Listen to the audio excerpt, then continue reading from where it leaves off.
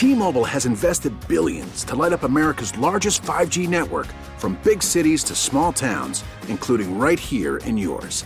And great coverage is just the beginning. Right now, families and small businesses can save up to 20% versus AT&T and Verizon when they switch. Visit your local T-Mobile store today.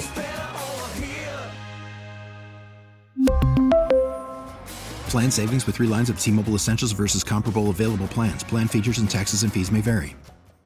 We get it. Attention spans just aren't what they used to be. Heads in social media and eyes on Netflix. But what do people do with their ears? Well, for one, they're listening to audio. Americans spend 4.4 hours with audio every day. Oh, and you want the proof? Well, you just sat through this ad that's now approaching 30 seconds. What could you say to a potential customer in 30 seconds? Let Odyssey put together a media plan tailor-made for your unique marketing needs. Advertise with Odyssey. Visit ads.odyssey.com. Sports Talk Saturday on WGR Sports Radio 550.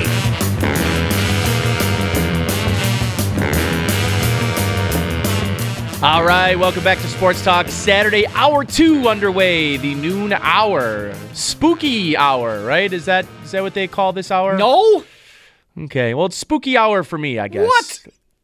It's snowing. Isn't it snowing anymore? No, it's not. You can see the sun. I mean, I can. It's lake effect. It moved south already. It's a dungeon in here. I don't know what is going on in there. A lot of negative thoughts. Anyways, Chris Trapasso joining me on the Wester Hotline from CBS Sports. First, Chris, congrats, my friend. Saw you announce today that you signed a multi-year extension contract with CBS Sports, and it couldn't happen to a better guy, my friend. I'm really happy for you. Congrats. Thanks a lot, Nate, and thanks for having me on again. It's great to not just talk about restaurants and wings and different kind of cocktails, but to come on and talk beer. That's way more fun. I mean, sports are fun, but the other stuff, I mean, wings and chicken sandwiches and beer, that's you make the argument. Listen, we are experts in more than just one field, my friend, okay? We are versatile gentlemen. We are versatile gentlemen. But I am going to stick in our sweet spot, if that's okay with you. We'll talk a little ball here, and particularly start with the Bills offensive line. I know you did a bunch of TikTok breakdowns this week, really looked at the Bills offensive line. What are your overall thoughts on sort of where they are with Spencer Brown back in the lineup this week, bumping Darrell Williams down to guard? It seems to me anyways that's kind of the best case scenario for the right side of their offensive line. But I'm still wondering what you think about the left side. Yeah, I think that is the best scenario for the right side of the line. I've actually, earlier in the season, was pretty impressed with how Darrell Williams played at right guard once Spencer Brown was inserted into the starting lineup. That earlier in Darrell Williams' career in Carolina, when he had to play guard, it was kind of a weird fit for him. He wasn't nearly as good as he was at right tackle. So I think that side, you're right. When they're both healthy, Spencer Brown, Darrell Williams, that's fine. The left side, it's a weak spot of this line. Like, even when John Feliciano is in there, I think that is an area where defensive linemen, defensive coordinators, they're going to target in terms of their blitz packages. If they're going to stunt and twist, they're going to try it on that side of the line. Ike Butker is solid, I think, especially for being an undrafted free agent. But as a lot of people kind of observed and mentioned throughout the week after that Jaguars game, I don't think the Bills' offensive line, especially on that side, is a real people-moving offensive line. Yeah. Like, they're not going to move the line of scrimmage 2 and 3 yards down the field like the Browns can do and like the Colts can do and the Cowboys when they're healthy. So I think Ike Butker is a solid average left guard, and he's developed well as this kind of off-the-draft radar guy from Iowa. But I certainly think that those two positions, the guard spot, but definitely left guard, is the weak link up front for the Bills. Yeah, and this week, hearing Sean McDermott talk a lot about wanting to play more physical, a more physical brand of football overall, I guess what I want to ask you is, are you in the same mind that I am, that I think it would be a mistake for the Bills to try to be a physical, dominant team at the line of scrimmage? Because I just don't think that they are. I don't think that's their identity. And particularly this week against a New York Jets defense that I know is not good against the run, but they might doubly be as bad against the pass. And I think if I'm Brian Daboll and I'm Sean McDermott this week, I'm fine doing the same thing they opened up last season with. Throw the ball 17 straight times against this defense. I don't think they can stop it, but I think it would be a mistake, and you might end up seeing a similar result in the first half this week that you did the previous two first halves if they're going to just try to be a downhill running attack, and we know that Zach Moss just cleared, by the way, concussion protocol. What is your thought process there? Like, if they really want to become a team that's dominant on both lines, I'm not sure they have the personnel to do it. No, I don't think they do either. And that piece of analysis might seem counter to what everyone wanted coming out of that Jacksonville Jaguars game. Like, the chorus was run the football, be physical, be downhill. And you're right, that's just not the personnel that this line has. I think when you had Eric Wood and Richie Incognito and Mike Gillislee and Shady McCoy and Greg Roman was your offensive coordinator. Yeah.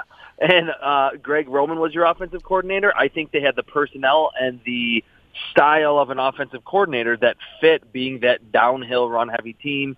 They should come out and throw the football quite a bit. Marcus May, who to me was probably the most underrated player on this Jets team, or one of the more underrated safeties in the whole league, was lost for the year just last week. So I think without him patrolling that deep middle, he had a couple of passes that he almost intercepted of Josh Allen last season in their matchup in New York. So I think that's what the Bills should come out and say, look, we're not going to try to change our identity because of two bad first halves.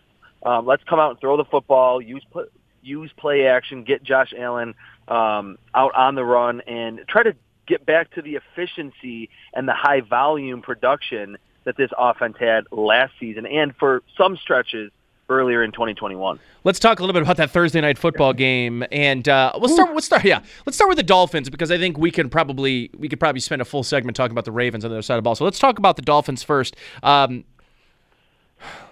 I continue to just be I shouldn't be surprised anymore by the moves that Brian Flores makes, but especially at the quarterback position. But man, going with Tua after not starting him the previous 2 weeks, then watching Tua go in the game and make a couple of the throws that he made. He had that deep pass down the left sideline on a crossing route to Jalen Waddle, and I don't know how the ball got there, but it did. I have been listen, I think if you want to look at the stats, if you want to look at the picture from more of a 30,000-foot view and an overview of Tua Tagovailoa's stats, they don't wow you, but they're not also like, oh my God, this is the worst quarterback I've ever seen. But I think, to me, I keep going back to the eye test with Tua. It just doesn't look, I don't know. You want to try to finish that for me? It doesn't look blank. It doesn't look like he has a future as a franchise quarterback in the NFL. I think he could have a stretch, 4 to 6 games, maybe on the Dolphins, maybe on another team where he looks competent. But to me, it almost feels like, and I've watched every single one of Tua Tagovailoa's throws this season for CBS Sports. I do a grade of all the first and second year quarterbacks, and I think his arm strength has regressed. Yeah, I don't know. I agree. I don't know if it's the hip injury, any of these little dings that he's had this year. I just think if you're looking around the league, and not just Bills fans watching some of the ridiculous throws that Josh Allen even made last week in the loss and almost every week, but Justin Herbert and Patrick Mahomes, there's so many quarterbacks today, and we've said it over and over again, that can make throws outside of structure, but then also whistle the ball in there through tight coverage against zone where everyone's watching you, that all the eyes are on the quarterback, all planting and driving on the football on an in-breaking route or a comeback. Tua just does not have the ability to do that. I think Jacoby Brissett in the short term gives the Dolphins a better chance to win because he has a much stronger arm. I don't think he's any less athletic than Tua. And to have one broken play down the field on that throw to Albert Wilson down the left sideline really buoyed his stats, like you mentioned, against the Ravens. But yeah, I mean, for as much as Brian Flores did a great job really just blitzing repeatedly Lamar Jackson with a bunch of zone looks, safeties, corners coming from all different directions, how he's handled the quarterback position has been really head-scratching. Chris Trapasso, CBS Sports, joining me here on the West Herd Hotline, talking some NFL storylines on top of just the AFC, the Bills, and this matchup on Sunday against the New York Jets. And flipping sides here and looking at the other side here, the now 6-3 Baltimore Ravens, a win away from having and being tied for the best record in the AFC. What sort of warts do you see existing on this Baltimore Ravens team? And how much is Lamar Jackson really covering up on that team? He's covering up a lot with his legs, and I think we've all gotten to the point where no one thinks Lamar Jackson's a running back anymore. So when people tweet that out, I think they're just kind of screaming into the void. Like, no one believes that he's like a bottom-tier quarterback. But, and the one narrative that has kind of arisen this season is that for as improved, for as better as he is as a passer this season, his stats are better, they're throwing the ball more, he's connected on more deep throws. It's obvious that he's not quite as talented of a passer as the likes of Josh Allen, Patrick Mahomes, and Justin Herbert in the AFC. I think he's pretty accurate. The arm strength is pretty good. He can make some improvisational throws, processing, the coverage reading abilities, and at times he tries to overextend and throws across his body, just like Josh Allen does, just like Patrick Mahomes does, and Justin Herbert. So I think he covers up a lot because he can always take off and run. So when they do see those two high safety looks that are not very conducive to hitting the deep shot down the field, they can either get him in the designed run game or just let him scramble. But in terms of defensively, it's a team that is so predicated on the blitz. And we've seen, like, Justin Herbert had a tough game against the Ravens. The Patriots blitzed Justin Herbert quite a bit. Jordan Love got blitzed a lot by the Chiefs. It almost seems like, hey, if you want to shut down one of these young quarterbacks, just blitz them. But if you don't have the coverage ability on the back end, and they're obviously not playing with Marcus Peters, I think that's when you can get into problems. So there will be games where the Ravens defense looks dominant, and then games where Jacoby Brissett and Tua Tagovailoa can move the ball up and down the field on them. So that's the real problem with this team. I think the offense will be fine, but the defense is very boom or bust. Yeah, and I'm glad you brought up zero blitz, and listen, I mean, just like the Ravens, I think offense got a taste of a little bit of their own medicine on Thursday night, watching the Miami Dolphins. By the way, Chris, not do things that's not like we haven't watched them do. That is how that defense lives and dies. And I do find it interesting, and I'm not sure if I've seen the report yet or not, Chris, but it certainly looked like Brian Flores had a play sheet in his hand, and that like maybe he had really started taking over the play calling on the defensive side of the ball. They blitzed more defensive backs than they have all season long, but that's how that defense operates. It's how they try to operate against Josh Allen. I guess I'm wondering, whose fault is it in your mind? Is this a Greg Roman thing? Is this a John Harbaugh thing? Is it a Lamar Jackson thing? Like, that's not like something that they ran for the first time, the Dolphins against the Ravens. They just had zero answers for their zero blitz. Yeah, that's a great point. I would put it on the head coach. I mean, for as well-respected as John Harbaugh is, he's had that job for like 13 years. They're perennially a playoff contender, of course. Yeah, you have to go into a game against the Dolphins and say, all right, they're going to play press man coverage on the outside with Xavier Howard and Byron Jones. They're going to blitz their safeties, their slot corners quite a bit. They're just going to be super aggressive, and if you beat them, then you beat them, and if not, you might only score 3 points until the fourth quarter like the Ravens did. So, and that kind of spitting it to the Bills, I think right now there's probably some Bills fans that are a little leery, like the Bills don't have a marquee win, the offense has been sputtering a little bit, and certainly the Jaguars game, you throw that and you flush it down the toilet. But the week before, to score 26 points and almost 28 points by if they would have converted that 2-point conversion rate against a fully healthy Dolphins secondary is no easy task. And I think we'll see down the stretch as the Dolphins continue their season with Byron Jones and Xavier Howard and maybe Brian Flores calling the plays and being even more aggressive and cranking up the intensity on that side of the ball. It's a pretty good Dolphins defense, really the stout defense that we expected coming into the season. I want to talk to you a little bit, Chris, about the matchup this week between the Browns and Patriots. I think that might really be like one of the prime matchups this week. No Nick Chubb for Cleveland. They already don't have Kareem Hunt. What chances are you giving Cleveland in this game against Bill Belichick and the Patriots, particularly because, Chris, I do think the Patriots defense is starting to play better and better as the season goes along. We know Mac Jones is getting better. I'll make this a two-part question. Who do you like in that game and why, considering the fact that Baker Mayfield's probably going to be asked to carry the burden here for the Browns offense? Can he do that?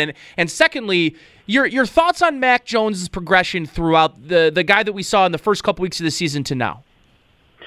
Yeah, I like the Patriots because the Browns are, I think, one of the toughest teams to beat in the NFL when early in the game their ground game is working. And I think Bill Belichick, I kind of liken it to facing Nick Saban and Alabama. Of course, there's not as much of a talent advantage as what the Crimson Tide have, but if you're coming into a matchup with Bill Belichick's defense and you're going to say, hey, we're going to try to run it 35 times and we're going to hope to run for 200-plus yards, especially without our star running back, I just don't think that's in the cards for you to be very successful offensively. And I do think Baker Mayfield is more at ease without Odell Beckham Jr. on the field. It's similar to his Oklahoma offense where he spread the football around to all of his talent. But because they have to be able to run the football well to be a successful team to win that game, that should be kind of a grudge match a little bit. I think the Patriots have a little bit of an advantage. And as for Mac Jones, I've watched all of his throws this season. I have not seen, and I'll kind of give a two-part answer, I have not seen a rookie quarterback that is as good as Mac Jones at knowing where he needs to throw the football from before the snap to after the snap, quickly checking it down, getting it to the flats on swing passes, on the little flare-outs from the tight ends that are in line. However, I don't know if I've ever seen a first-round quarterback who is less aggressive than Mac Jones. And every week when I'm grading for CBS Sports for that article on Tuesday, there's a best throw and a worst throw section that I have. And it's hard to find either for Mac Jones. Like every throw, I feel like Nate Geary could step back there and complete these passes. Okay. Into the flat, screens, tunnel screens to receivers, checking it down, just taking a profit on every down. I haven't seen him, maybe outside of that long throw against the Cowboys in that wild game where it was kind of a last-ditch effort to hit a big play. That's really it. Outside of 2 or 3 or 4 more throws from him, it is a very dink and dunk offense. If he gets moved off of his spot whatsoever, things get kind of ugly because he's not very athletic. But I think the mental processing and the accuracy from like 0 to 5 to 10 yards are pretty good. I want to go to another young quarterback with you, Chris, and that's Justin Fields. Really impressed with what I saw from him on Monday night against Pittsburgh, against a very, very good defense. I guess the question that you have to start to ask with these young quarterbacks is what the value of playing right away is. And I think, if you're Chicago, you're probably thinking you were a little validated in his first couple of starts because he just did not really look like he should have been on the field yet. Yet he's probably not looking as good as he has over the last 2 weeks without those experiences, without those scars. What have you seen from Justin Fields that you really like so far this year? And if you're, let's say, a fantasy owner of Cole Kmet, how much stock are you putting in that performance on Monday night? And is that a rapport between him and Fields that you could really see flourishing? Yeah, definitely. I think, a lot of those big throws, there was a seam throw to Cole Kmet in the second half as the Bears tried to mount that comeback against the Steelers that I think was the best throw that I've seen from any first or second-year quarterback, and that's including Justin Herbert this season. It was like just over the underneath linebacker that was chasing that seam route, and it didn't have too much air under it to lead Cole Kmet into the safety at the deep middle. It was thrown with a lot of velocity. And that's why I'm super grateful that I get to watch all of these first and second year quarterbacks every week because you could kind of feel this coming. Every week there was 1 or 2 or 3 more big time throws from Justin Fields or a pass where you could tell he made with some anticipation or a little bit quicker than the week before. And that's to jump from Mac Jones to Justin Fields. I think right now the Patriots are happy with Mac Jones. They've won a bunch of games in a row. They're 5-4. But long-term, the Bears should be more excited because eventually you're going to have to make those critical throws. You can't just check it down, use the screen game, use the RPO game like the Patriots have used so much. And, yes, I think Cole Kmet, being as big of a target as he is, quietly pieced together a good rookie season last year, and I think he's becoming that security blanket on the short throws from Justin Fields, but also has shown his ability like he did at Notre Dame to stretch the seam vertically. And that opens up things for Darnell Mooney for Allen Robinson and the rest of that offense. What do you make of Allen Robinson? Because he just has not been able to get it going this year, a contract year for Robinson. Like, what are his prospects for the rest of the season? As this offense opens up, do you see him maybe taking the step that I know a lot of fans have been waiting to see? Because he really is, he's the alpha dog in that offense, and he just has not had a level of success I think a lot of people thought. Regardless of who the quarterback was, at least he's a guy that you could throw to in a pinch, and they just, neither of the quarterbacks have done it. Yeah, no, that's true. But I think we are going to see more of normal Allen Robinson down the stretch, just because of what Justin Fields has done in terms of improvement and, like I mentioned, the big-time throw ability. That Allen Robinson is great in those contested catch situations. What I've really liked from Justin Fields that I really haven't seen from any of the other rookie quarterbacks, he's not afraid to throw the ball into a tight window and let Cole Kmet high point the football or throw a back shoulder to Allen Robinson that might look a little bit daunting when he's releasing the ball, but it's just giving his rebounding wide receiver a chance to make a play on the football. And I like the fact that in Chicago, I mean, yes, they're 3-5. They're kind of struggling in the NFC that certainly does not have as much parity as the AFC, that it's not an offense that features one wide receiver getting 15 targets a game. So I think we might not see Allen Robinson when he was on the Jaguars or earlier in his career when he was that alpha receiver. But because they want to spread it around, when you face the Bears, you can't just zero in on him. There's Darnell Mooney. There's the running backs out of the backfield. There's Cole Kmet. There's Jimmy Graham. So I think we'll see more normal Allen Robinson, and that will help him get decent money on the open market in March. Last thing for you here, Chris. Mike White. He's going to get the start tomorrow against the Bills. I asked this to Mike Catalana. I want to ask you, too. What kind of tightrope, if you're Robert Saleh, are you walking here? Because, listen, 400 yards, I know a lot of it is dink and dunk, and we saw Michael Carter get 14 targets 2 weeks ago against the Bengals. Like, I guess I want to keep in context who the fan base is, what the city is like, the pressures that exist playing in New York City in that market. And, like, you have a rookie quarterback who has yet to put together a really strong regular season game. And are you, like, at all worried that Mike White has the confidence, he's got the tools?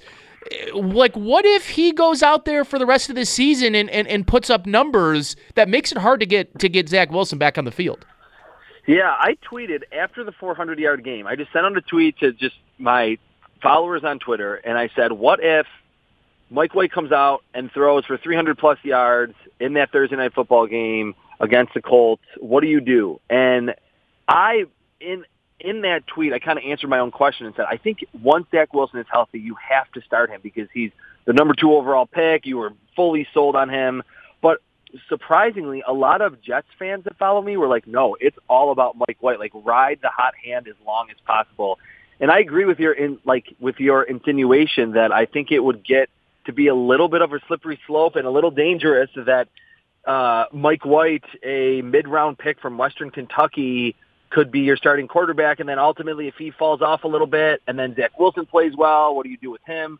So certainly for a franchise in the Jets that has been searching for their franchise quarterback for a very, very long time, I understand if they try to ride Mike White out, but there are some ramifications into the future in terms of how your quarterback situation gets handled. All right, quickly, I want to go to the college game because I'm watching some Caleb Wilson right now.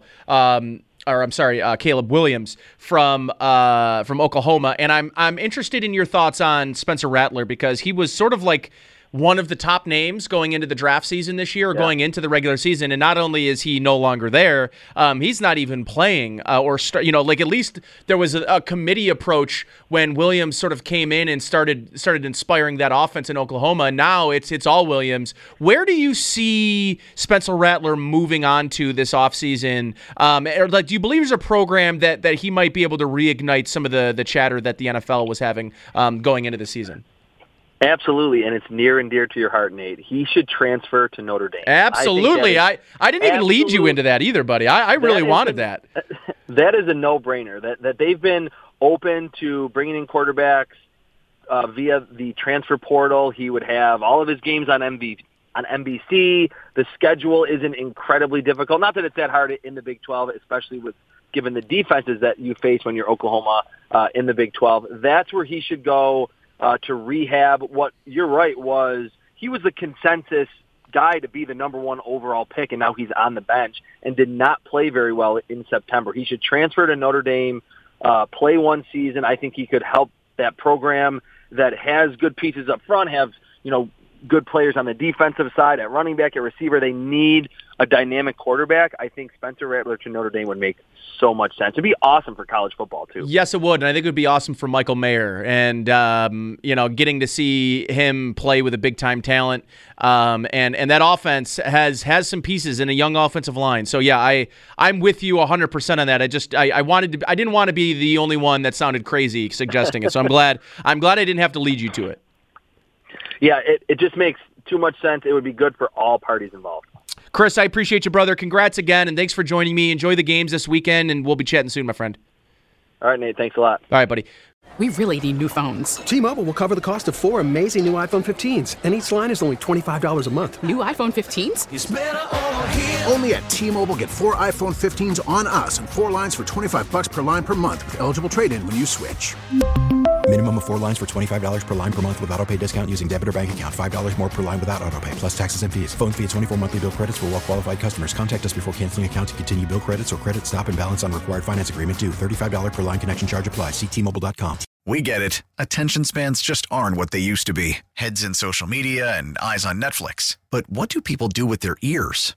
Well, for one, they're listening to audio. Americans spend 4.4 hours with audio every day. Oh, and you want the proof? Well, you just sat through this ad that's now approaching 30 seconds. What could you say to a potential customer in 30 seconds? Let Odyssey put together a media plan tailor-made for your unique marketing needs. Advertise with Odyssey. Visit ads.odyssey.com.